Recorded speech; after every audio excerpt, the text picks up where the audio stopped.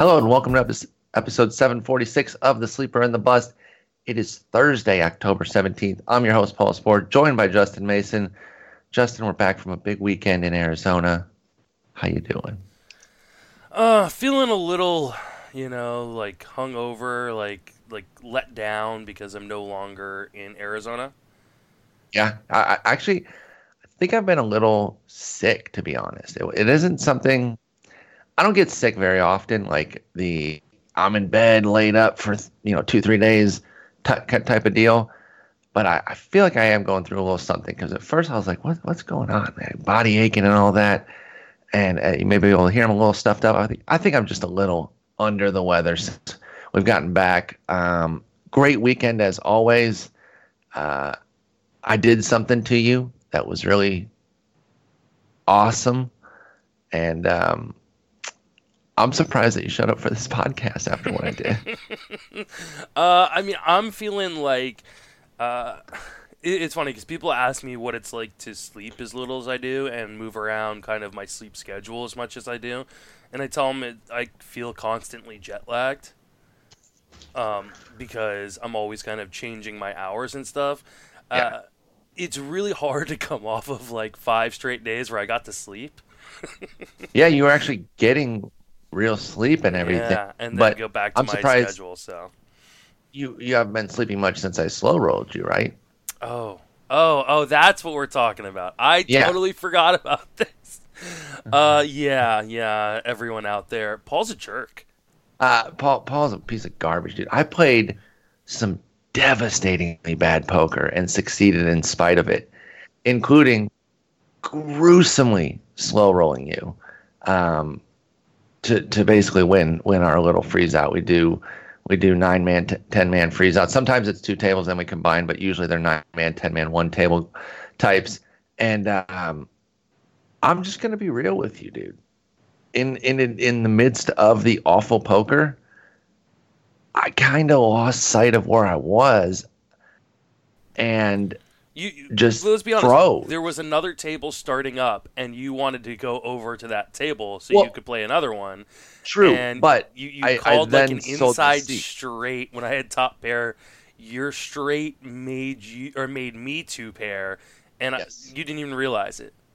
Correct. Yeah. Correct. And that's where the devastating slow roll came, was because I was thinking I just hit 2 pair. I was like, that's not, and it was low. It would have been lower than yours based on what I thought I had. Then I flipped it over. I was like, oh God, I have the straight. I win. I have the nuts. So yeah, I'm a piece of garbage, and I did not play very good poker. Yeah. And I won, and that's how it goes how in a poker given goes night. sometimes, Yep. yeah. That's in one particular night, you can make the wrong plays and still be rewarded for it. Like I can't be too mad because that's pretty much how I've gone through life. Well, it was funny because sitting with Siege, and he was kind of railing and showing him my cards and everything, and he's like, he probably thinks he's like, this guy ever play poker? He's one of the new guys, right? He's never played poker. I'm like, actually, used to play it for a living. How pathetic is that? My brain is melting. But anyway, we had a blast, dude. Arizona was awesome. I was actually just reminiscing about the weekend yesterday and just like how great it is when you're walking through the lobby and you just see the pockets of different conversations of people just talking baseball in the middle of the fall, warm weather.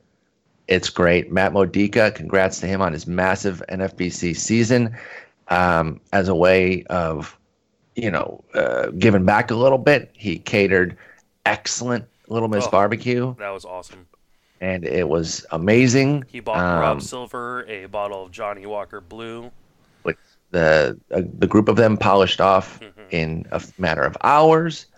There was a little sports bar right across from the hotel that worked out perfectly, because this is the first year, if you guys don't remember, or haven't really been paying attention to us talking about it. This is the first year that the Arizona Fall Leagues had the Fall Stars game in the middle of the month. Thus, our conference has been moved to the middle of the month, which means playoffs. So we're usually just all Arizona Fall League. Well, this time around, there was kind of a tough decision. Like, do you want to watch the playoff game or do you want to watch the Arizona Fall League game? And a couple of times I made the decision the other way to watch the baseball game, because the bottom line goes back to what I was just saying. you just want to be in a group talking baseball with people, whether that's at the ballpark or at the bar where the major league game is on. It didn't really matter, so I kind of split my time between the two. Bottom line, brilliant weekend. A lot of first timers out. I think the vast majority of them enjoyed it, and that our hype was not unmet. I think we properly hyped it. I feel like we, or you and other people, just kind of slow rolled the hype because it like I'll tell people, like, don't get me wrong, I love the conference portions of this. You know, it was really cool to kind of listen. Eno's talk was great. Yep. I love the Factor Flukes; they were awesome. But like the real benefit to this is being able to sit down with some of the smartest people in the industry and just have a conversation. That's what I'm saying. Like the conference itself is brilliant, 100%. Wouldn't change a thing. Continues to get better every year. But just being able to chat folks up, and, you know I went out first as an attendee, you know, just an average Joe, if you will. And so you have that little bit of like being starstruck of, oh my God, I read this guy. You know, I use starstruck very loosely. We're not stars, but people treat us. You know, they're like, you know, oh my God, we listen to the show, and I don't want to. You know, it's like, hey, we're just baseball dorks like you. Let's talk. And so I had a blast, dude. It was so great having you out there. I spent 6 hours one night sitting with Rob Silver and Matt Modica, just picking their brains. Which is like, the right thing to do. Yeah, that's like that right there was like worth the trip in itself. Just that one conversation. And then I had, you know, probably 20 or, you know, other conversations just like that with other people. And it was, I mean, like I said, I love a lot of the information we got in terms of the organized stuff. But, man, the unorganized stuff, I think I was up till 3 o'clock in the morning every morning. Same. Just talking. Same. The very first night, Thursday night, I left a little early, so I didn't stay up that late, but then ended up staying up that late in my room anyway, working on a piece to post on Friday. So, but I would have stayed up those extra hours, finished the piece, had I stayed down there until 3. So I had to go up that first night on Thursday, but then Friday and Saturday, just late nights, and it was great. You guys got to get out there and frankly, you know, talk to some of Justin's guys at Friends with Fantasy Benefits who are first timers. You know, reach out to like a Scott Chu and Eric Cross, see how they felt as first timers. If you think we're just hyping it on our own, I mean, Justin was a first timer, but like all you have to do is talk to some of the people who are first timers and don't, you know, haven't been promoting it the way I have. If you think I'm just promoting it to promote it, I promise you, the first timers will. I wouldn't talk to Scott Chu unless you want to hear all about fantasy curling. I did want to hear about it though, and it was great. Which just launched its first podcast. Of course it did, which is amazing. And meeting so many new people was great too. Made a lot of new friends this year. Second year in a row, new attendance record. But anyway, enough gushing. It was great. Get your calendars set. It's probably going to be a similar time schedule next year, middle of October. So if you guys can finagle some things around to get out there, make it happen. But let's get into some news, and then we're going to talk about our 2020 NFBC drafts that we did out there. We were in separate drafts, which I think was the right move because then we could kind of talk about the two different drafts. They're 50-round draft and holds. Y'all did 21 rounds. We did 23, and we'll get into those momentarily. But first, Joe Madden inks with the Angels. That was pretty much expected. It was all about, you know, when was it just going to be official? That seemed like a match made in heaven there. And then Buck Showalter is a strong candidate for the Mets and Philly. A couple old school guys getting old school meaning, I don't know, established guys, I should say. They're not necessarily old school. Both are open to new stuff. But I'll start with Madden in Anaheim with the Angels. Do you like this move? I guess I don't put a ton of weight into managers nowadays. I don't either. A lot of information and moves get fed to them through. But I think it's a positive move. Yeah, it's not a negative move. And I mean, was there going to be a move that they could make? I guess there probably are moves that would make things worse for them. I mean, they could have got the guy that your team's looking at. Yeah, could end up with Mike Matheny like my Giants might. Yay! Oh my God. I mean, unless you're hiring someone that is like truly atrocious like Mike Matheny, I'm not super worried about it one way or another. I mean, I guess I we agree. look at stolen base trends and kind of see, where some of these established managers have been in terms of team stolen bases. Sure, We but can look at some starting pitching usage and I some think save bullpen usage. Yeah, usage, yeah, exactly. because with Madden specifically, he's been known to not really marry a closer. Hmm. So those that are kind of getting on that Hansel Robles train, should they maybe peel back a little bit? I think maybe a little. We start to peel back a little bit. I mean, we also know that this is a team that probably is looking to spend money. They've got some money coming off the books, They should and spend it on one guy for sure. yeah, though you wonder how much of this off the field stuff, the news, coming out about Tyler Skaggs, may affect their off-season plans.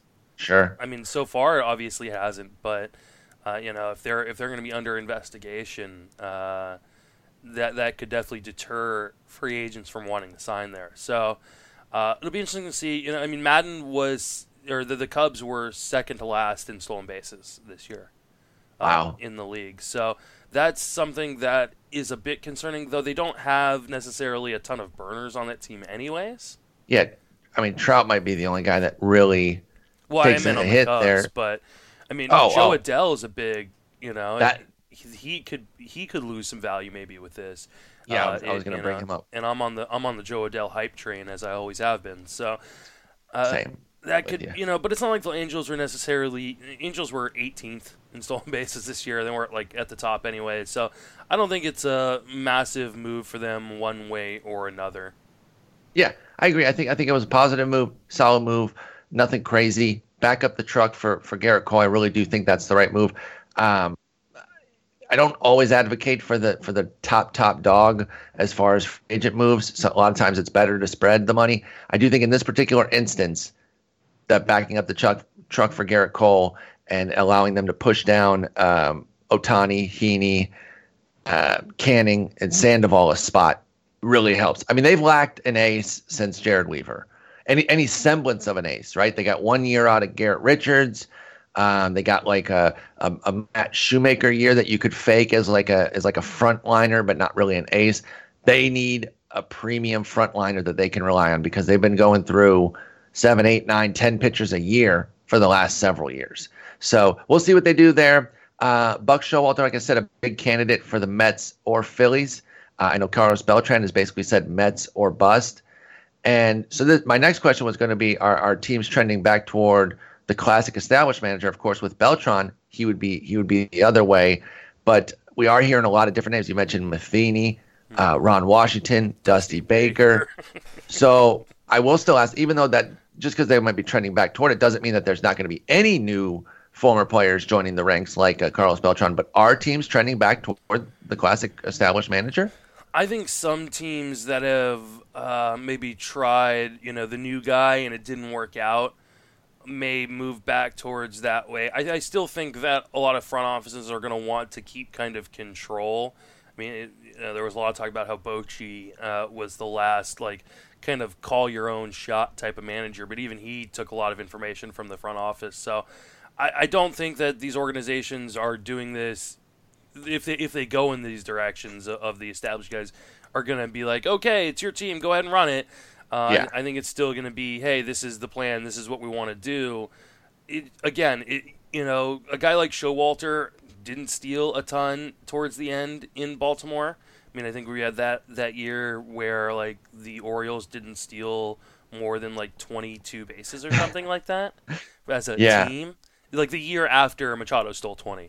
When he went back down to like 0 or 5 or something. Yeah, it went down to 0, and the team as a whole didn't steal more than like 25. So uh, that would be a little concerning to me for the guys, on the Phillies, on the Mets, if he ends up there in terms of stolen bases. But I think that these teams are looking for kind of guys ways to inspire players and like Yep. who can manage personalities the best. And some of these old guys have just respect walking into the dugout. So it doesn't surprise me to hear guys like Dusty Baker and Showalter and Ron Washington kind of getting a little bit of pub, but I agree. ultimately, I really don't care that much.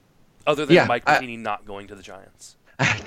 I tend to agree with all of that as far as how it breaks down. We'll look at it a little bit from a steal standpoint when these guys land, and maybe the save standpoint. But other than that, it's not going to change too much. I still think maybe on like the Phillies, the guys who are double-digit guys like Kingery, Segura, and Harper could still get there, but they might be kind of capped around that 10 to 15 that they had this year. If Showalter goes to New York, maybe your Ahmed Rosario train, those of you on it, slows down a little bit because because some of the hype on him is he could really get 25 plus if he tightens up his decision making because he was 19 for 29 this year on the bases. I don't know if Rosario gets 29 opportunities next year. So just keep that in mind. But other than that, I agree with Justin. Not going to do too much as far as decision making there. A little bit of playoff stuff. Congrats to the Nats making the World Series.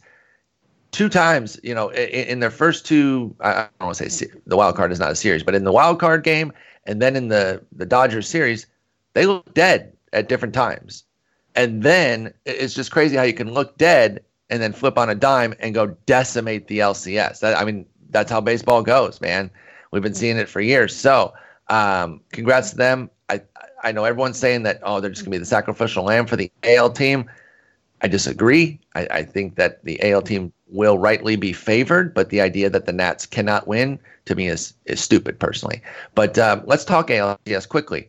Game 4 rained out yesterday. That will now play 4 days in a row, should they require all 7 games. Who does the Game 4 rain out help more, and why? I think the Game 4 rain out hurts the Nationals more than it hurts or helps either the Yankees or the Man, you went off the board. Yeah. Well done there. I was thinking just on New York and the Astros, and you went to the Nats there. Okay, talk to us about that. The longer this series goes, and obviously it's extended at least one day because of this, the longer the layoff is, guys kind of get out of rhythm. Baseball is a rhythm game. Yep. It's all about repeating the same motions, and especially if this game starts trending towards 6 or 7 games, starts trending towards 6 or 7 games, I think it really benefits the American League team kind of coming in. I know the Nationals will be quote unquote fresh, but I don't think they will be, though. They'll be stale. Yeah. And you know how I know? Because I'm a Tigers fan, dude. And we swept both LCSs while the other team went like 6 or 7. Yep. And you can't quantify it, okay? I get it. It's more of a narrative feel type of deal. And like I say, narratives are stupid, but I've seen this happen way too many times where like these teams in one of the leagues is having a battle, the other one sweeps in quickly, and then but they just look flat-footed in games 1 and 2. And I guess it's not as big of a deal for the Nationals, who will be the away team, whoever they face. They're either going to go to New York or they're going to go to Houston. But you don't want to start down to these teams. You want to steal a game or 2 like they did against the Cardinals. So I think the bigger news on this rain out and how long the series is going to go is for the Nats rather than the American League teams. I think in terms of just these 2 American League teams, I think it obviously benefits the Yankees in the short term. I think the fact that they've gone through so much bullpen in the early part of the series, it's nice for them to kind of get a break. And see, but that's where it then flips to hurt them now, because they play 4 days in a row, and if they're getting 6, 7 plus innings out of the bullpen every day, to have to play 4 days in a row, I think it ends up hurting them. But they have to win this game. Like if they don't win here, they're pretty much done. So you worry about tomorrow. Tomorrow they need to win Game 4, and getting that extra day before Game 4, I think definitely helps them. So I don't think it's going to matter either way. I think Houston's the better team. And okay, I was going to say pick one. So you're picking Houston still? Yeah, I think so too. I picked Houston and Washington, I think, at the beginning of the season. So had a baby. I wish I'd good. bet on it, but so who do you got then? If that plays out and it is Houston, Washington, who do you got in how many games? Oh man, I think Houston is the better team. Sure. However, I feels like Washington is a team of destiny. It just Aren't they though? I mean, again, this feels very much like 2010 San Francisco Giants-ish. Like, obviously not the best team in the playoffs, but things all clicked at the right time. Got hot. I mean, you could say the same thing, but 2012 Giants. They got hot at the right time, and that pitching, especially the front part of that rotation. I mean, the one nice thing about them having the time off is they can reset that rotation to what they want. exactly. I mean, they almost got a no-hitter at Anibal Sanchez at this point. I mean, right at that point, it's one game, but if I'm a Cardinals fan, I'm quaking. I'm already like, are you kidding me? Because now we got to face all the studs. And Anibal Sanchez, quality pitcher. I'm not trying to take anything away from him, but great. He goes on a near no-no on you, and you haven't even touched one of the G's coming forward of Scherzer, Strasburg, and or Corp. And then they drop a 7 spot in the first inning of each game 3 and 4. Like, that's just they just have gotten hot at the right time, and so while I think this layoff for them isn't good, I'm still gonna say they hold on to some of this magic, and they win in 6. Yeah, they have a good shot. I really think that the Nationals have a good shot against either of these teams. They'll be dogs on paper, but do not count them out. And if you are somebody who handicaps and the odds are good enough, I say go against the favorite there and take the Nats. And they're not better because they got rid. Like, losing Harper did not inherently make them better, as if he were the problem. Yeah, no, but it's still a fun narrative.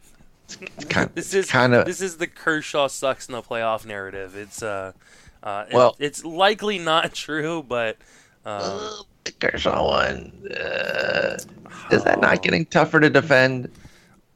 I mean, listen, I've been on the hang on, let's investigate this, and it's 4 batting innings against the Cardinals here, and this and that. It's 158 innings of a 4.43 ERA with a 112 WHIP, great, and even a 4.43 ERA is not the end of the world, but it's not Clayton Kershaw. Yeah. Come on. I mean, even in the World Series last year, he was a 7.36 ERA against Boston. How many times does he have to fail before those on the other side acknowledge that he's not, quote unquote, underline, bold, italics Clayton Kershaw in the playoffs? Yeah, I mean, I think there is a point to be made there.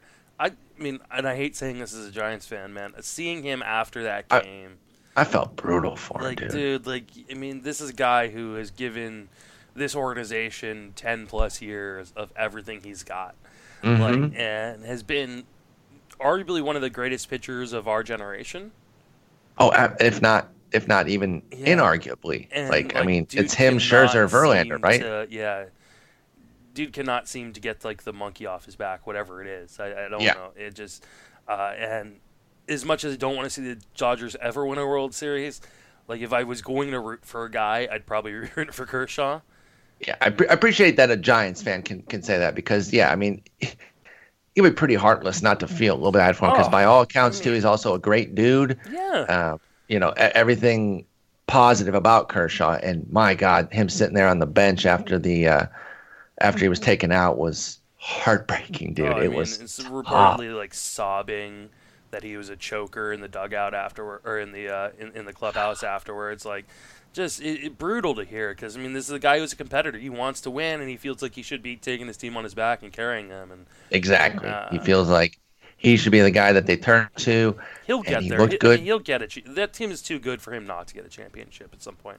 I think so too, and it'll be a great moment for him. But right now, life kind of sucks as far as baseball goes. Overall, life still great for him, but it's just as far as baseball, got to be tough.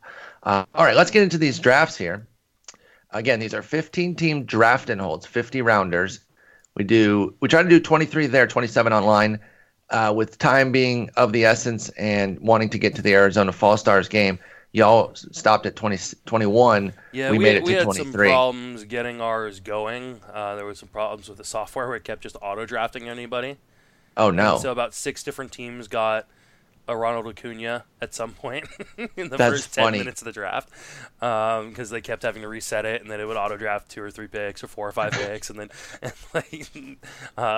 Austin Riley went first overall a couple times, and Sweet. so and then there was some asshole who kept like trying to pick players that was already taken.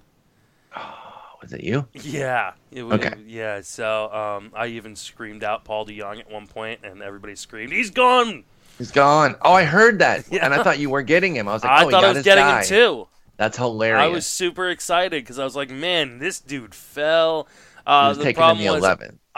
I spent time getting my ranks and stuff all together, and instead of printing out my positional ones, I printed out an overall, and so it just totally left me like scrambling the entire time. So that's tough, and it hits you quick too, because we've been talking a little bit early on here about the depth of like the first 4 or 5 rounds, but then you get into that middle, you start to get out of that 5th round and into the 6th and the heart of the draft, and it's like, I need a list now. Like, I need something now. You can almost draft from like straight up memory for the first 4 rounds and end up, you might miss a guy here or there, but you're going to end up with 4 good players.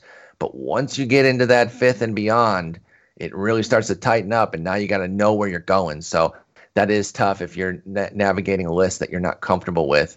But let's get into it. You were team 3, I was team 13. So we're drafting different leagues and opposite ends of the draft. Let's start with your league. Went a little chalky right off the rip. Acuna, Trout, Yelich for you, Bellinger, Betts. First pitcher is Cole.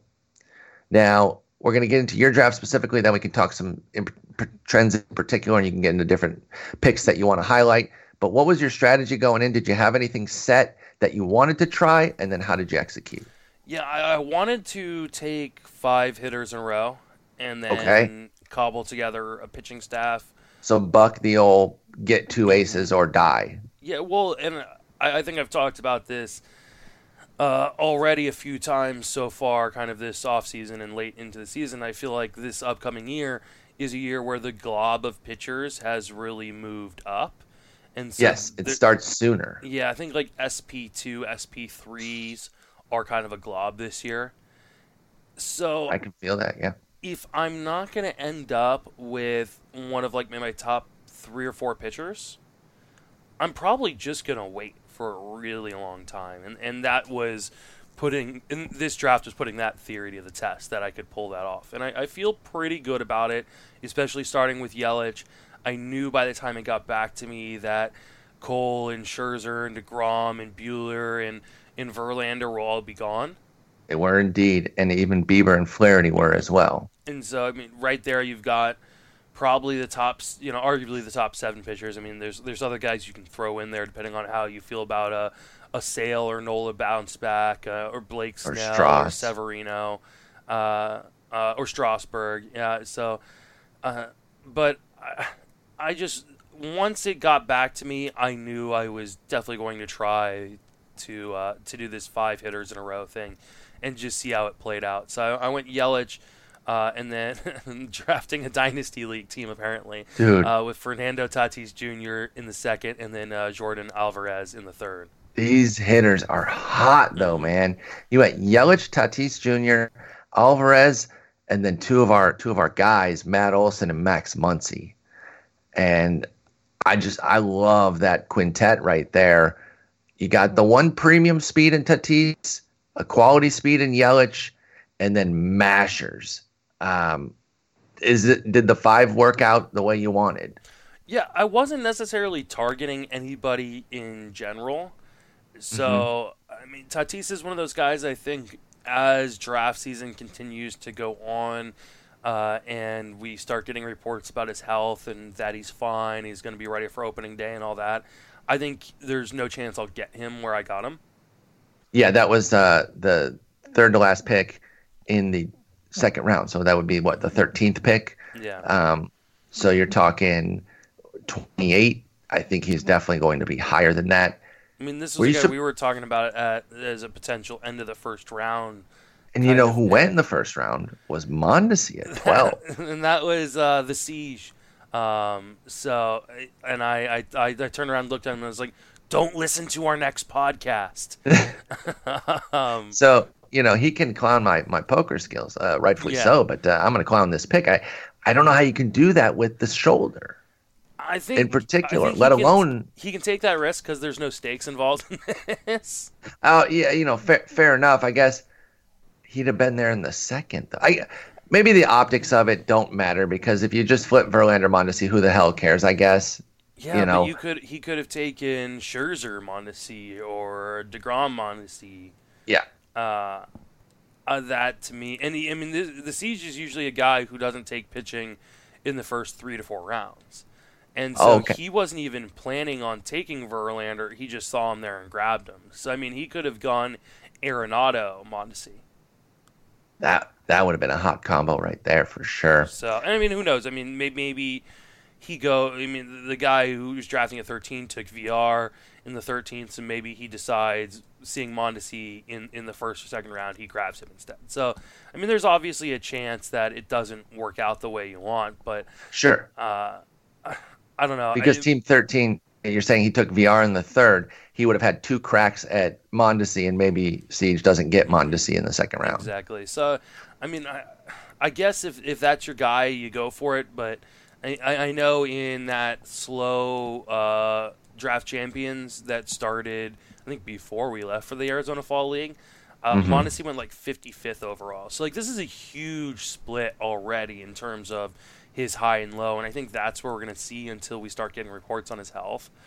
But there's no way I could take him in the first round. Probably the earliest I would even consider taking him is somewhere in the third.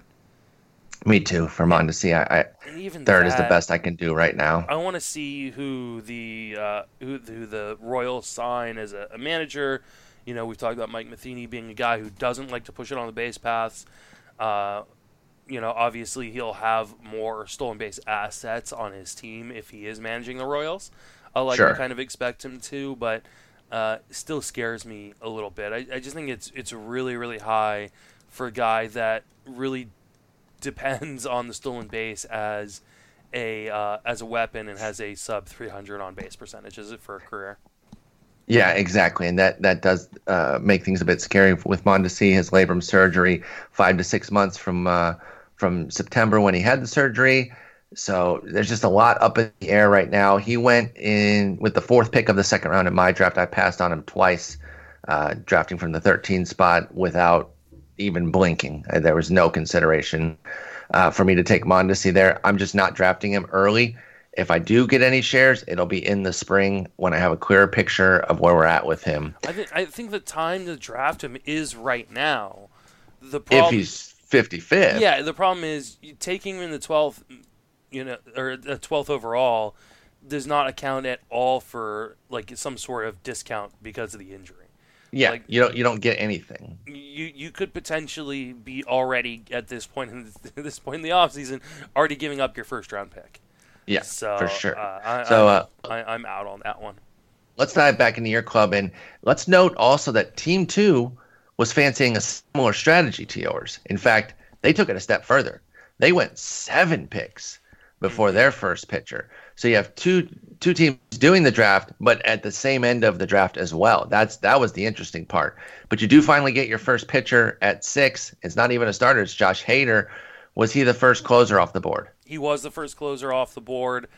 There wasn't necessarily a starter that really jumped out to me at this point, and I thought about just continuing my run on hitting and seeing how far I really could push it. But like I know closers are going to get pushed down more this year than I think we've seen in recent years. Obviously, there may be some adjustment to that as this is pushed down. 88. Yeah, I mean, exactly. It just felt like too good of a deal. Like I got Hader in the 8th, by the way. Wow. As the first closer off the board, and I felt great about that. I don't hate you getting him in the 6th. I'll say that for sure. But I got him in the 8th, so we're twinsies on Hader, and I got him 2 rounds later. Wow, that's crazy. You got some good deals in yours. We'll talk about that next. I really and mad that you and I think took the same pitcher and you got him 5 rounds later than I did. So I I don't think I know. know who we're talking about. But let's get So into it here. So your next 4 picks were starters, hmm and again, you say you're just taking what the draft is giving you. You're not targeting hmm individuals, right? yeah, I mean, there's obviously guys I have ranked higher than others. But ultimately, I just want I haven't really finalized my ranks. I think over the next couple weeks I'll start finalizing and releasing kind of some early ranks and things like that. But ultimately, I just kind of I was really torn on Glasnow versus Charlie Morton. And Uh, they went. yeah, they went like I had both these guys more. I think I had Morton ranked higher. Um, but for me, like the upside of Glasnow when I haven't taken a starting pitcher, 6 rounds into the draft, really kind of propelled me. And I mean, he's a guy that, if healthy, and it's obviously a big if, and if he can keep his mechanics together and not tip pitches, Not to uh, mention. like he could be an SP1. For And sure. I And don't he is believe your Morton pick. is Well, capable of that necessarily. I think Morton's been SP1 quality the last 2 years, though. He's been very good. They went. So you did take last now. For those that didn't pick up on that, and then it was Ahmed Rosario, and then Morton right after that. So just 2 picks later, Morton went. You're also taking the guy substantially younger, a 36-year-old Charlie Morton, coming off of 3 great seasons, 2 excellent seasons. 2017 was pretty good too. ERA was a little bit higher at 3.62, but then 3.13, 3.05. Brilliant WHIP, excellent strikeouts. I mean, he was an SP1 the last 2 years, particularly this year with 195 innings for Charlie Morton. But you're talking 36 years old. Both have health issues. But in that instance, give me the guy who's markedly younger in Glasnow. So I had no problem with that. You took 3 more in a row. Give us some insight on those next 3 starters to give you 4. Yeah, I took James Paxton in the 8th. It was, and then Jose Barrios in the ninth. And these are 2 guys that I feel like are underrated, which seems weird for a Yankees pitcher, especially in Paxton. Right? Like they're unsexy veterans for some reason.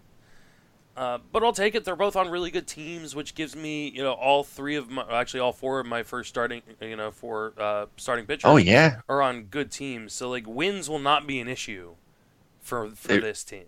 they really shouldn't. Yeah, I mean strikeouts shouldn't be either. So, you can say whether or not you think my ERA and WHIP will be great, but I think I'm gonna get a ton of wins, a ton of strikeouts. And I think this also shows that you can load up on offense in those first 4 to 5 rounds and then start taking the starting pitching because it worked out fairly well for me. Yeah, and then you got Domingo Herman in the 10th.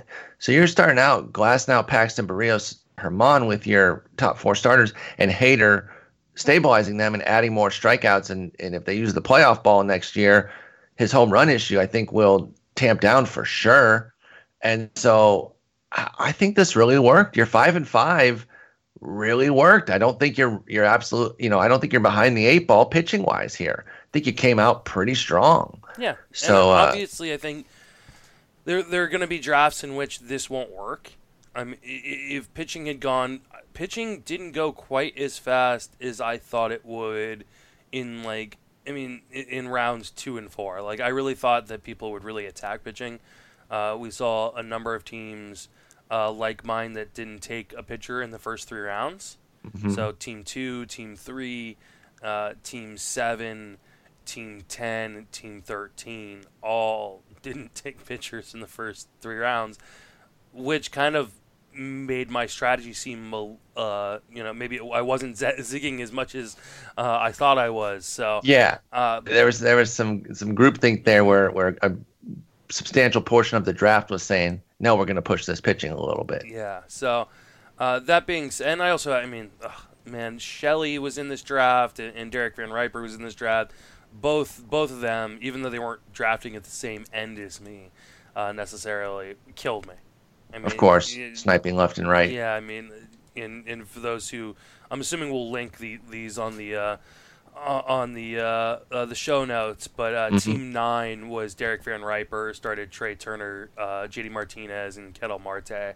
Oof. And then Shelly had team 13, I believe it was. Yeah, because she took Paul DeYoung, and Andrew Heaney, and then smiled And at me. Giolito. Yeah, and smiled at me. So Freddie Freeman, Anthony Rendon, Jonathan VR was her start.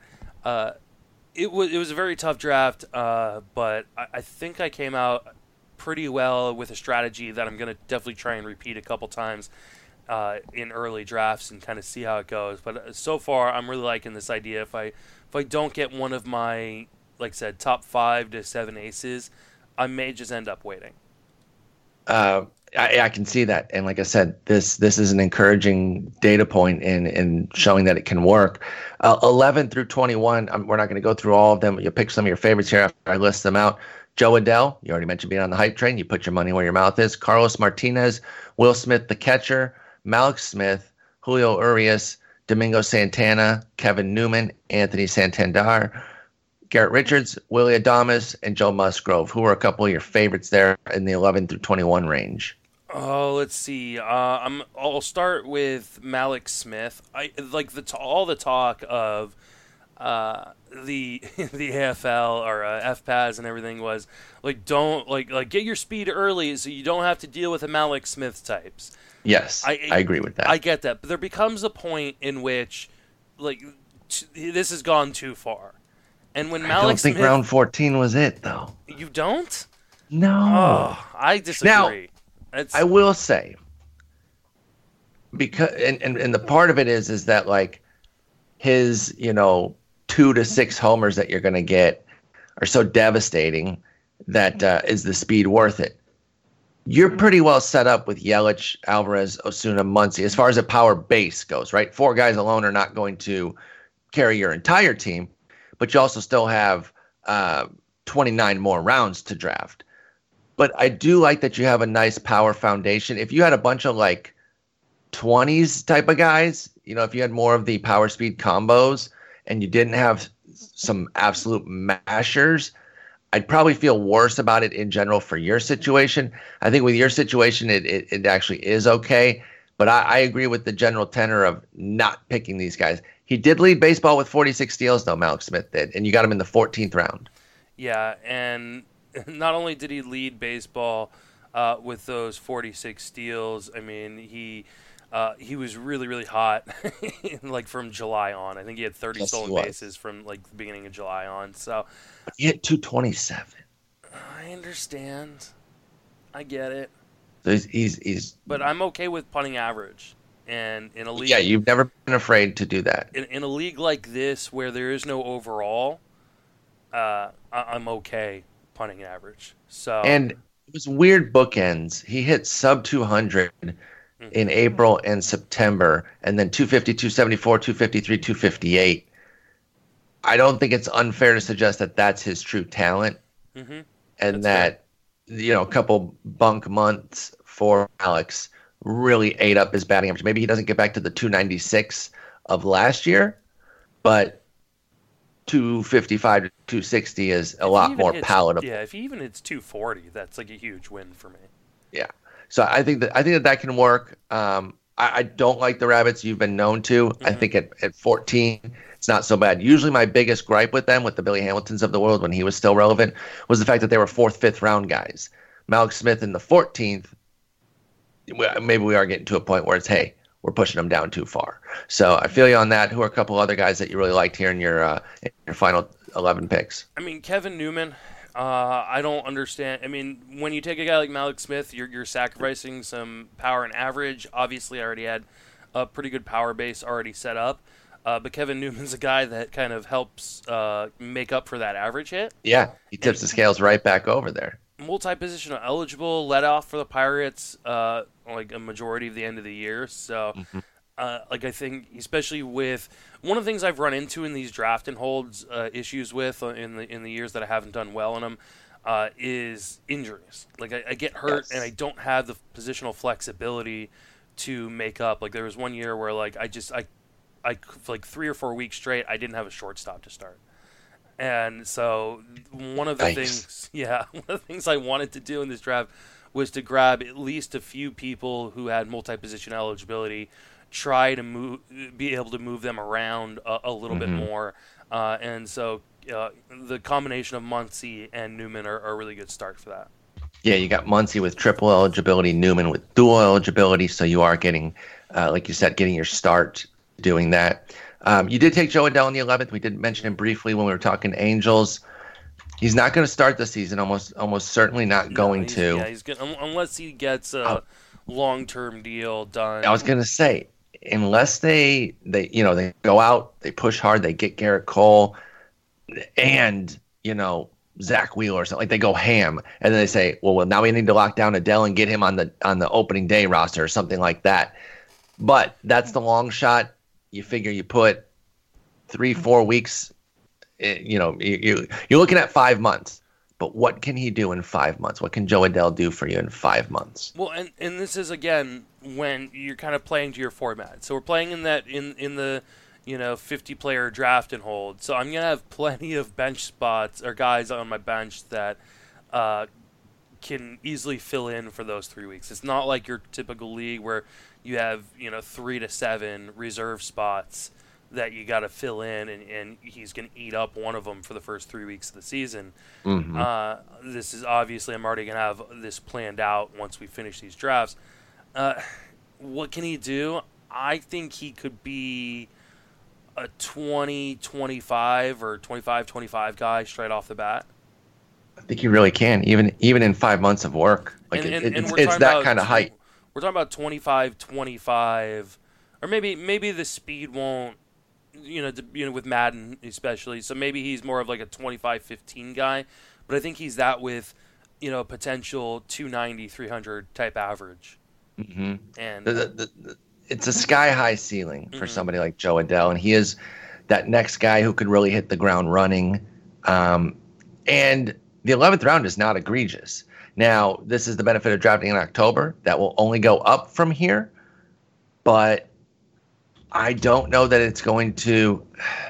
I shouldn't say. I don't want to jinx it, but I don't know that it's going to get to a point where it's like that's egregious. It's not going to get to Vlad level. Mm-hmm. No. It's like I'd be surprised if we saw him jump into the top 100. But I think when I've kind of made the decision so far, if I see him around after pick 150, I'm going to really start thinking about it. Unless I'm trying to fill a specific need. And that specific need is usually going to either be starting pitching or relief pitching because he fills so many offensive categories. Then I'm probably going to swoop on Adell, after pick 150 in most drafts. I think I took him right at 150 in my 2 early mock. Do you remember which one I was in? Was I in 4 or 5? I have no idea. You need to remember everything. Yeah, it's 5. I need to post the 2 early mocks on Fangraphs. I keep forgetting to do that. But I was at 150 on the button with Adell, and very happy to do so. So yeah, I share your interest. I think as high as maybe like a 130, I could see myself going for if I feel like I got to establish him there. But if he kind of lives in this 140 to 170 level, I'm going to have multiple shares of Joe Adell. Anybody else that stands out before we jump into my draft? The pitchers I took kind of in these 11 through 21 range, I really like Carlos Martinez. I have no idea what his role is going to be. I was gonna ask, what's his role? I don't know, but it's either closer or starter, more than likely. So I think there's a really good chance he's the closer coming into next season. And we talked about it at AFL. There was, and I think I've talked about it on this podcast.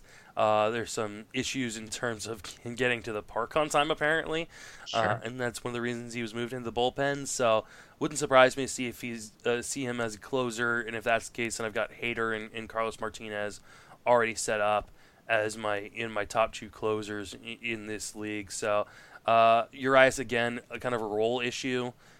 But I think he's valuable. I think it's time to start him, though. Yeah, and I think it's time. It's definitely time to start him. But I also think he's going to return value no matter where he pitches, even if it's in this kind of weird hybrid reliever role. Mm-hmm. So, I would agree with that. Garrett Richards is a guy I've always loved. Can't quit him. Yeah, I think I picked him to win the 2015 AL Cy Young. I'm Is that when he beasted but ripped his knee in Fenway?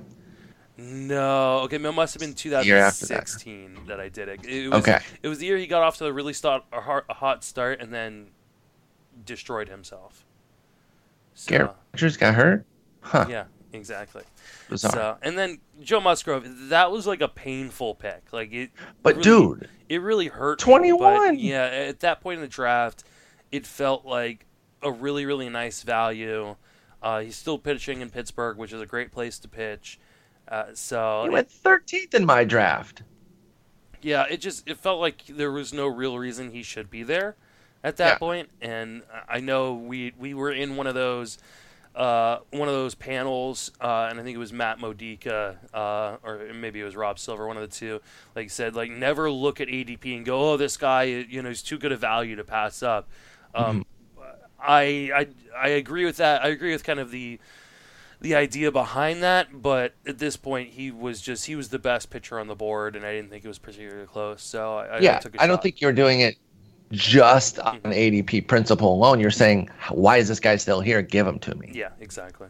And so I thought that was, I still believe they get a new pitching coach in Pittsburgh. Let's see what can happen there. I mean, when you see guys like, actually in a row, by the way, Nate Pearson, Brendan McKay, Dinelson Lamet, and Griffin Canning all going in the 16th round, and then you're getting Joe Musgrove in the 21st.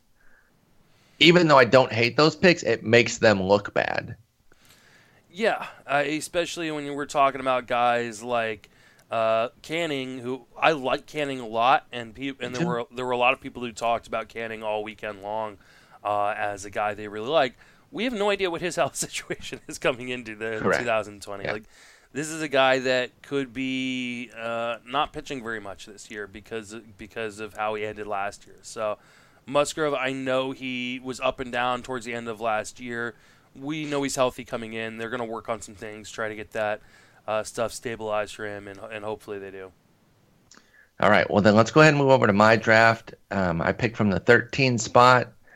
I'll let you take over as far as any sort of questions you want to ask me about the draft. I'll just mention briefly, I did not have a set game plan like yours of 5-5 or anything like that, or dominate pitching out front. I figured at 13. Now I usually try to pick a late pick because when we pick it up in January, when the dust has settled, there's usually a handful of guys who have no business being available in the 24th round because things have changed, and that's just a part of the early drafts. And so I like to be drafting early. Ideally, I get 15 so I can pick first when that dust settles and we start it back up in January. But so I usually pick toward the end. I got 13. I kind of figured I'd be looking at a pitcher, and I took JV with my first pick. But what sort of inquiries do you have for me regarding my draft? Well, let's start with that first pick because Justin Verlander is the third starting pitcher off the board. Garrett Cole won. Actually, he goes second overall. Jacob deGrom goes 9th overall. You take Verlander over Scherzer, over Buehler, over Bieber, over Flaherty, over Strasburg. Defend yourself.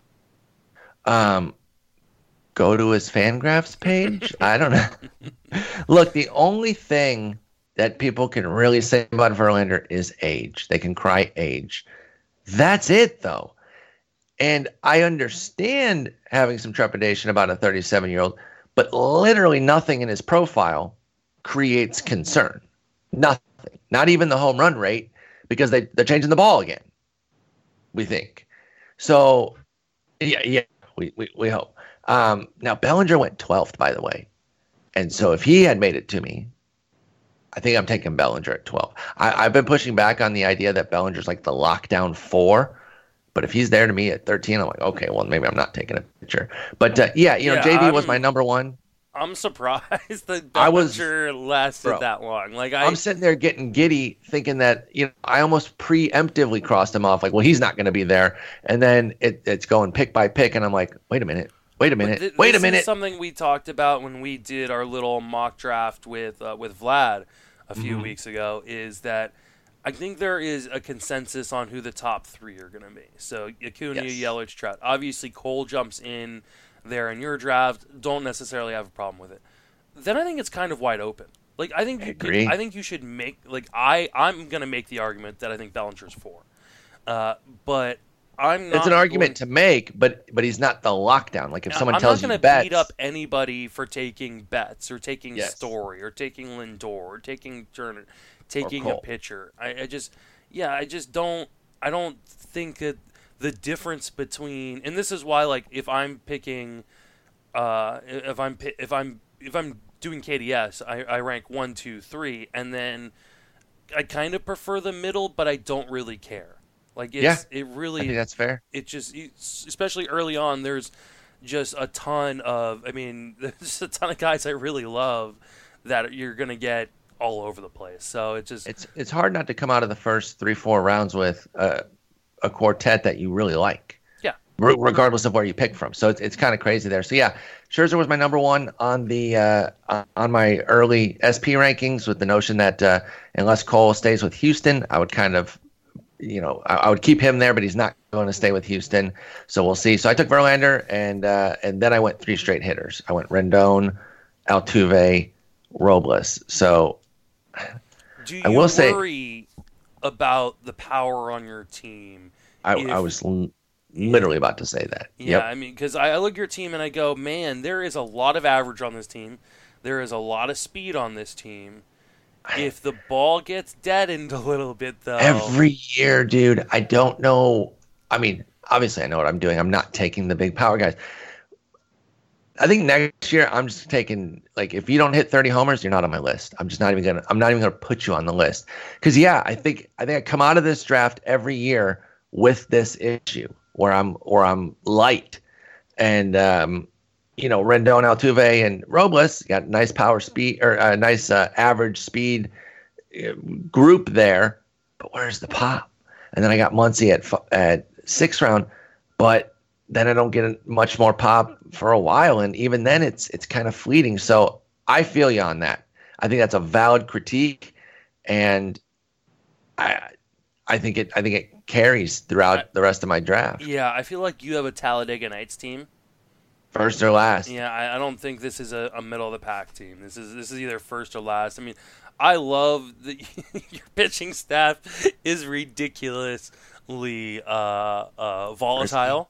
Yes. Like it should, like the names on it look like you're going to run away with pitching. Verlander, Sale, Kluber are my top 3. Well, then you don't even get less risky with Montas and Domingo No. Germán. It just gets riskier. And then you add McCullers later on and Tanner Anderson. No. Tanner Anderson's a fill-in, and I cannot remember who the hell he's filling. Because you also have Luis Valbuena, who is a fill-in, but I can't remember for who. That's for Luis Arise, and we that's right. We did that on purpose to honor Valbuena, rest in peace. And so some of the names that they didn't have, we were just picking names. So you'll see on the board some of these wild names. You'll be like, who the hell? Mm-hmm. The one that really is probably who the hell you'll never guess. You would never. Yasel Atunya. Who's that? Oh God, I remember this one. I can't remember it. I came up with this one because our proxy's like, who should I pick for this? I'm like, it's Jastrzemski. Yeah, because he put YAS, and I'm like, well, just pick this guy. Nobody even knows who this guy is. So you'll see, and I cannot remember for the life of me who the hell Tanner Anderson is. I can't remember either. Is there an Anderson? I think it's a Tanner, isn't it? Well, I didn't take Tanner Rainey in the 17th, did I? Actually, I might have. Shit. Yeah, I think you might have. Might have taken him thinking he might get the closer's job. Well, whatever. No, is it not Tanner Anderson? I don't know. It's not. It's definitely not Tanner Anderson because your draft took him too in the same round, in almost the same exact That's right. pick. He was designated for assignment. I'm surprised they actually used him, considering he was in the majors last year. So we knew that he wasn't picked. I mean, I guess it is 50 rounds, but nobody's taking Yasel. Hopefully, it'll get fixed before we get to that true. point. So they should fill them in. But I don't have my MacBook here in the office to pull up my team so that I could know who the heck that actually is. Mm-hmm. But let me see if I can find it. It might be on Dropbox. But anyway, what else you got for me as far as particular questions here? With my club? I'm a little worried about your outfield. So like Another fair consideration. I Yep. mean, I love Victor Robles. Don't have a problem with him going in the 4th round. I think people may be a little shocked by that, but you kind of got to go look at the end of the season numbers and realize. Nick Anderson. That's who it is. There you go. That's right. That reminds me now. But then you've got, and I love Hunter Renfroe and Mitch Haniger. There's still a lot of risk with Hunter Renfroe and Mitch Haniger. Yeah, I mean, Haniger can't stay healthy. Yeah, he can't stay on the field. Renfroe, in spite of the fact he was like hitting 1 million home runs, still got benched off and on. His average was decimated. I mean, It was home run or literally nothing. Now, Birdie can play in the outfield, and then I took Kyle Lewis, Garrett Cooper, and Mike Talkman as well. But that's not star power. Kingery can play in the outfield. Yes. I do like the positional flexibility. And one of the things I was talking about with my team, you've got that as well with Muncy, Kingery, Birdie. So I think you've got a number of guys who can move around quite a bit. I just worry, especially if with a guy like Haniger and even a guy like Robles, who's been hurt off and on early on in his career, and Kyle Lewis, who's got a long history of injury history, and Garrett Cooper, who spent a lot of time on the IL this year. We out here risking, dog. You're really setting yourself up for really thin outfield, where you're going to probably end up having to draft like 10 outfielders just to cover. Yeah, and I will make sure that I have outfield depth for sure. You mentioned Garrett Cooper was great in his 107 games, but it was 107 games. And so, I don't hate my draft, but the two things that you pointed out are exactly what I saw the second I was done with the draft. I was like, I'm power light, and that outfield is kind of ugly, at least right now. And it's a lot of if. Huge amount of upside on your team, though. I mean, you have to. You're gonna have to see that. I mean, it just when you've got Altuve in the 3rd, Chris Sale in the 5th, Corey Kluber in the 7th.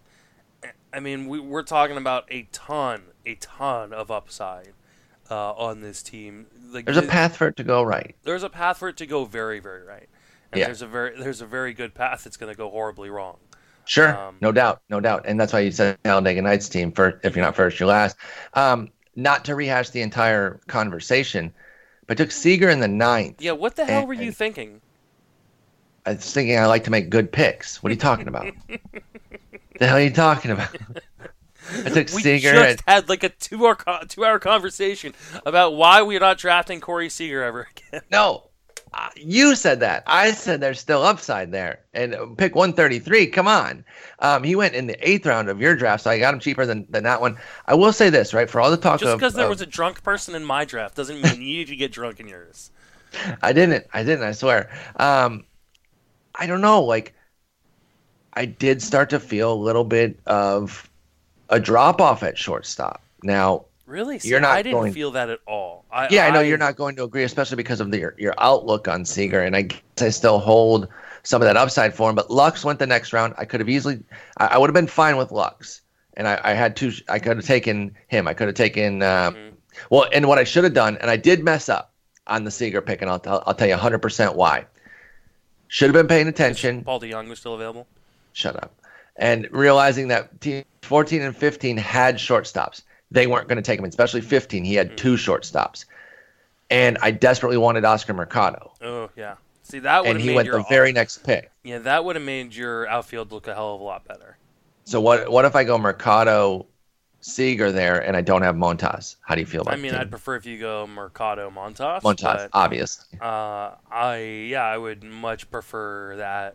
That was a big error, and I was very angry with myself for not that's paying also attention the hard to draft part dynamics. To do when you're kind of in that live draft and we're especially and stuff. This early, and you're not paying attention to things as much. My whole thing about, like, don't get me wrong, like, if you feel that Seager is an okay value in round 9, that's all well and good. I just have a hard time seeing the names at shortstop that are still on the board when you take Seager. And, all jokes aside about Paul DeJong, Scott Kingery, you get him later, so I guess it works out. Well, I will say, I did have Kingery on my mind, but always to put him in the outfield because I was seeing the lack of Yeah. outfield that you also acknowledged. But I didn't find shortstop like I was still when I think I took Willie Adames in as one of my last picks. So, 20th round, yeah. 20th round. Like, and I felt like, wow, I'm getting Willie Adames in the 20th round. And there's still guys on the board where I'm like, well, he could play shortstop for me, I guess, if I needed him. So Lux Gurriel Jr. Actually, I don't think he qualifies anymore. So if I say somebody wrong, it's because we're using these are old Well, and I don't know stickers. that Lux even qualifies. Oh yeah, that's a great point. He's That's a gonna be great second point. base. He's going to be second base only. So Swanson, Segura, DeYoung, Kingery, Newman, Adames, Gregorius are the guys that went there. And again, I think it just comes down to the fact that you see Seager a lot closer to them Mm-hmm. than I do Yeah. Like, I'd much rather have Kevin Newman at the cost, at 17th round well, or cost just in versus. general. Well, I think the cost plays a role. No, It does, sure, but in general, I think I'm going to have Newman ranked above Corey Seager. okay, respect. And I mean, I don't know why, and that may say more about Kevin Newman than it says about Corey Seager, but we're talking about a guy that went 15-15 and hit 300 last year and is going to hit the top of the lineup. Yeah, and that is that better than it puts Seager down for like 25. just put him down for a 2? positive thing. 290, 25 and 2. Do you want 300, 15, 15? Fair, Yeah, I'll take the 315-15. fair. Now the difference could be the runs and RBIs. ribbies. Yeah, Well, Newman But- probably gets more runs. Seager probably gets more RBIs. It's but then probably there's a a wash. baked-in cost difference. Yeah, and that- then you add in well. the fact that you got him in the 9th, he went in the 8th in mine. I got Newman in the 17th. And he went in the 17th in mine. Yeah, I just think I don't understand. I enjoy. I echo your Newman love. I'm not as hateful toward Seager as you. I have a question for you. Garver was the only catcher I took, and you took one as well, Will Smith. How do we feel about them with a neutral ball? Both of them, Garver and Will Smith. I mean, I think I don't feel awful about. I think Will Smith I feel better about. I feel like the path to playing time's easier. There's not other catchers on the team that they're gonna rotate in and out. It just seems like Garver is gonna get more days off than maybe we would like him to. And so I feel like he could play elsewhere. No, well, Garver. Wait, Bruce is coming back. I think he has a team option. Yeah, that's already been picked up. I was gonna say he could play some DH games. Yeah, no, For Garver. Yeah, and listen, I never thought. This is insane. He had 31 home runs and Yeah, 359 I never thought he was plate going to repeat that. appearances. I never thought that. So, I think I think these original Steamer projections of 17 home runs, 253 average seems a lot more like probably the true talent level. And maybe we split the difference and say he's a 25 homer guy with like a 260 next year. In 420 plate appearances, because he missed some time too, I believe. It wasn't just that he was getting squeezed by I wanna say Castro. concussion issue. I can't remember exactly what it was, but they still have Astudillo, who people seem to not want to quit. Yeah, I think Jason Castro is gone though, Is Castro gone? so they'd have to re-sign him. So Garver is the main catcher as of right now. Yeah, if I can I'm looking for a volume increase as far as the playing time for Garver, more so than thinking that he's going to repeat another, like you said, 31 homers and 359 plate appearances. That's just stupid. But let's talk quickly about Smith, who came out on fire, just absolutely decimating the league, then fell in the pit of hell. Bottom line was, though, he still had a 907 OPS. So however you slice it, it still ended up strong. Do you like him to be a 400-plus plate appearance guy next year? I do. I think they're going to give him free reign. The Austin Barnes experiment seems to be over. Russell Martin shouldn't be back. I think, obviously, he crashed a little bit towards the end of the year, but it's a long season for catcher. He played a lot, so I love the double-digit walk rates. Hmm. And the fact that in spite of kind of the struggling at the end, his strikeout rate was only at 26%. So I think this is a guy that could get 400 plate appearances next year, hit 25 home runs, post a good average. And I just feel like it's a pretty safe floor, and the counting stats should be pretty nice as well. So I'm a big fan. I think he's going to be top 7 for me at catcher next year. Yeah, if the market chills on him a bit because of the brutal September with Will Smith, Hmm. I'm here to buy, and I think your league kind of did. 13th round is not bad. I mean, the aforementioned Astudillo went above him, Yeah. which I don't agree with. Travis D'Onaro went above. Yeah, 3, 4, 5, 6, 7, Sal 8, Perez coming off of 9. an You ACL got him tear. as you got him as eyeballing it. I think you got him as the 10th catcher. Yeah, That's nice, I'm, dude. I'm super happy with that. Uh, That's nice. So yeah, I like that. But anyway, I wrote up my first 11 rounds yesterday. I said the next 12 would come today, but I forgot we were doing a pod, so they'll come tomorrow, meaning Friday. But any other questions about my draft? okay, not necessarily about your drafts, your team specifically. You Okay. mentioned that you felt like shortstop dropped off. For me, it felt like corner infield dropped off. Oh, that's a very, very fair critique It was of how the draft went. it Yep. was it felt brutal. Yep. Uh, After It got scary. and I didn't fill my corner infield because of it. I just kept going. Well, I'm just going to go a different direction. Um, Maybe another time. Hopefully, something shakes out by the time we start this draft back up again in January. Because, it's I'm in some trouble in terms I've of got, I mentioned my outfield with putting Kingery there. I actually have Kingery in my corner right now as my team is listed. I have Muncy as my third baseman. I went Muncy first, Rendon third, Kingery corner.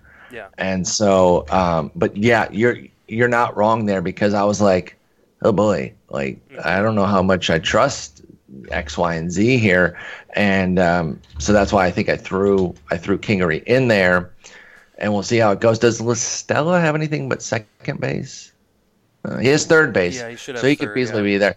I don't think obviously the ball helped him unquestionably, 16 homers in 80 games, but I also think that he made some changes to extract some of that power and take advantage of the ball. I think he's more of a 16 homers in a full season type of guy, but with a big average, and he could have some good runs and ribbies if that Angels team pans out. I could see putting Tommy La Stella in my corner as well. Yeah, I think the question becomes: is he a full-time player coming into next season? Well, with Joe Madden, Trout might not even be a full time player. I'm just kidding. But I'll say no to the answer your question. No, I don't think so because that's just not how Madden rolls. And so outside of basically Trout, who will be? Nobody, right? Yeah, I think. Well, Albert Maybe. Pujols. Guess God, they don't have a choice. maybe Upton if he is Upton, healthy. Upton's healthy. And Joe Adele, assuming once he's up, he'll be a full-time guy. But even that, they'll give some guys off. I don't think they're just going to stick with 3 outfielders and make it that way for 5 straight months. He'll give guys days off their feet and whatnot. Sure, So but Cole Calhoun, I believe, is a free agent. he is indeed, So, yes. I mean, there's going to be some openings, and they obviously can address stuff in free agency because it's like this. Yeah, and I think a team that is going to be looking to spend a fair amount. But that's my big issue with Listella. I think is I don't know that he's got a full time role locked up. Well, that's why he's a 23rd rounder, though. Too. Yeah, for sure. Well, and he's coming Um, off the injury too. I think. Yes, but your point on the corner, you want to have your first and third baseman, I think, before round 10, or else you're going to Yeah. really start to see some things kind of dry up and wonder where you're going to go. Yeah, I think if I had to redo it, maybe I would have looked at taking I guess Alonso went before Alvarez. Maybe I would have looked at taking Alonso before Tatis. I don't know. It's hard. I mean, I really like the way my kind of team came out. So Yeah. and I feel like there is still. I think outfield is relatively deep. Pitching is definitely relatively deep. Catcher feels, which is crazy to say because we've talked about in years past, where the last few years where it's like, oh, catcher dries up really quick. 4 guys or bust. Yeah, exactly.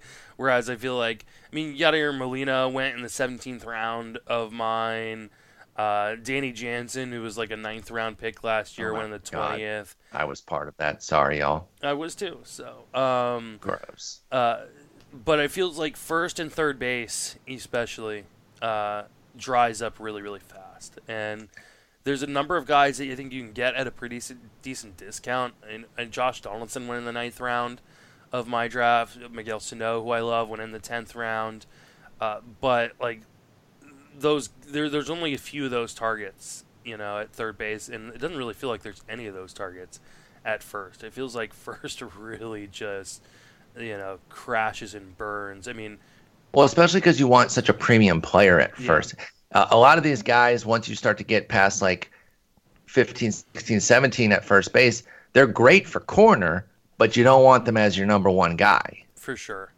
Where did Joey Votto go in your Oh my God! Let me see. He went in the 15th round of mine. He 15th went in the round of yours.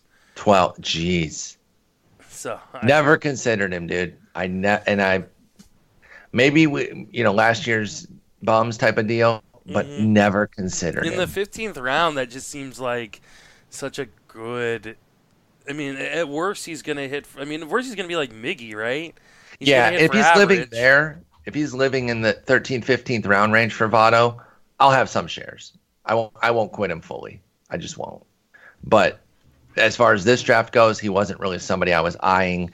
Of course, once I had Rendon and Muncy, I wasn't as worried about it. But imagine, that could have been nice to put Votto in corner. Yeah, that's. Especially if you're hurting for average, that's he's a guy that can kind of come in and fill in pretty easily. So, and the team that took him in my draft had Chris Davis, so that with a K, so that kind of fit really well. I don't need to say with a K or C. Someone said that in my draft. They went Chris Davis with a K, and I guess I don't really need to say with a K anymore. Look, Oakland Davis had a tough season. He's still nowhere near having to say the K versus the C. How much money is left on that deal? Oh God, dude, it's gross. Hang on, should we put this on like a paywall because it's graphic content? It's explicit. He's owed $23 million a year for the next 3 seasons. That's disgusting, dude. That's so gross. So bad. And then they also owe Alex Cobb $29 million over the next 2 years. If you add, which you would never do, but just if you added his OPS pluses the last 2 years for Chris Davis with a C, it's 109. They only have 2 players on a guaranteed contract for next year, and it's Chris and Davis it's and those Alex two. Cobb. Sick, dude. Sick. $37 million between those 2 players, and everybody else is either arbitration eligible or not yet eligible for arbitration. Oh my God! Well, Tigers fans should chill out laughing too hard because of our Miggy deal, but I don't even want it. Like, it's really nice having this team payroll thing on roster resource on Fangraphs now. It's so good. It's just so much easier than having to go to like COTS contracts or anything like that. Oh, I just pulled up the Giants. Oh my God, much money. Oh. What kind of commitment do they have? Oh my God! Players with guaranteed contracts for 2020. Johnny Cueto, $22 million. Cool. Buster Posey, $22 million. Jeff Samardzija, $19.8 million. He earned it this year if he repeated. Yeah. Brandon Belt, $16 million. Brandon Crawford, $15 million, which I'm fine with. Well, you love Brandon Crawford. You wouldn't care if that was defender. 25. Like I know. $15 million for his defense up the middle. I'll take that. Whatever. But Evan Longoria, he's a rebound. 15. He puts up another year like last year. Crawford's not worth it. What's Longoria cost? $15 million. So that is 1, 2, 3, 4, 5, 6 players with at least $15 million owed this year. So the only one is that as a free agent is probably the best deal of them all, which is Samardzija. He's a free agent in 2021. Right? Okay, so the Tigers have 2 but they're for 55 million total, and it's Miggy and Zimmerman. Oh my God. Okay. Well, we should end because we're just depressing people ourselves. Is sad. Yeah. But the draft was fun. It was great hanging out with you, man. Hey, it's great hanging with you. It's my wife's birthday tomorrow, so everybody go say happy birthday to your wife for sure, and mine a few days after that, next Thursday. Your wife's? No, my birthday. Oh, it's next Thursday, right? So, wish Danielle a happy birthday tomorrow. And come back around in a week. Yeah. And wish me a happy birthday. We'll be recording, right? We're gonna record on your birthday. Let's do it. All right. I'm here for it. I'm here for it. All right, man. Well, great talking with you, and we'll be back next week. Take it easy.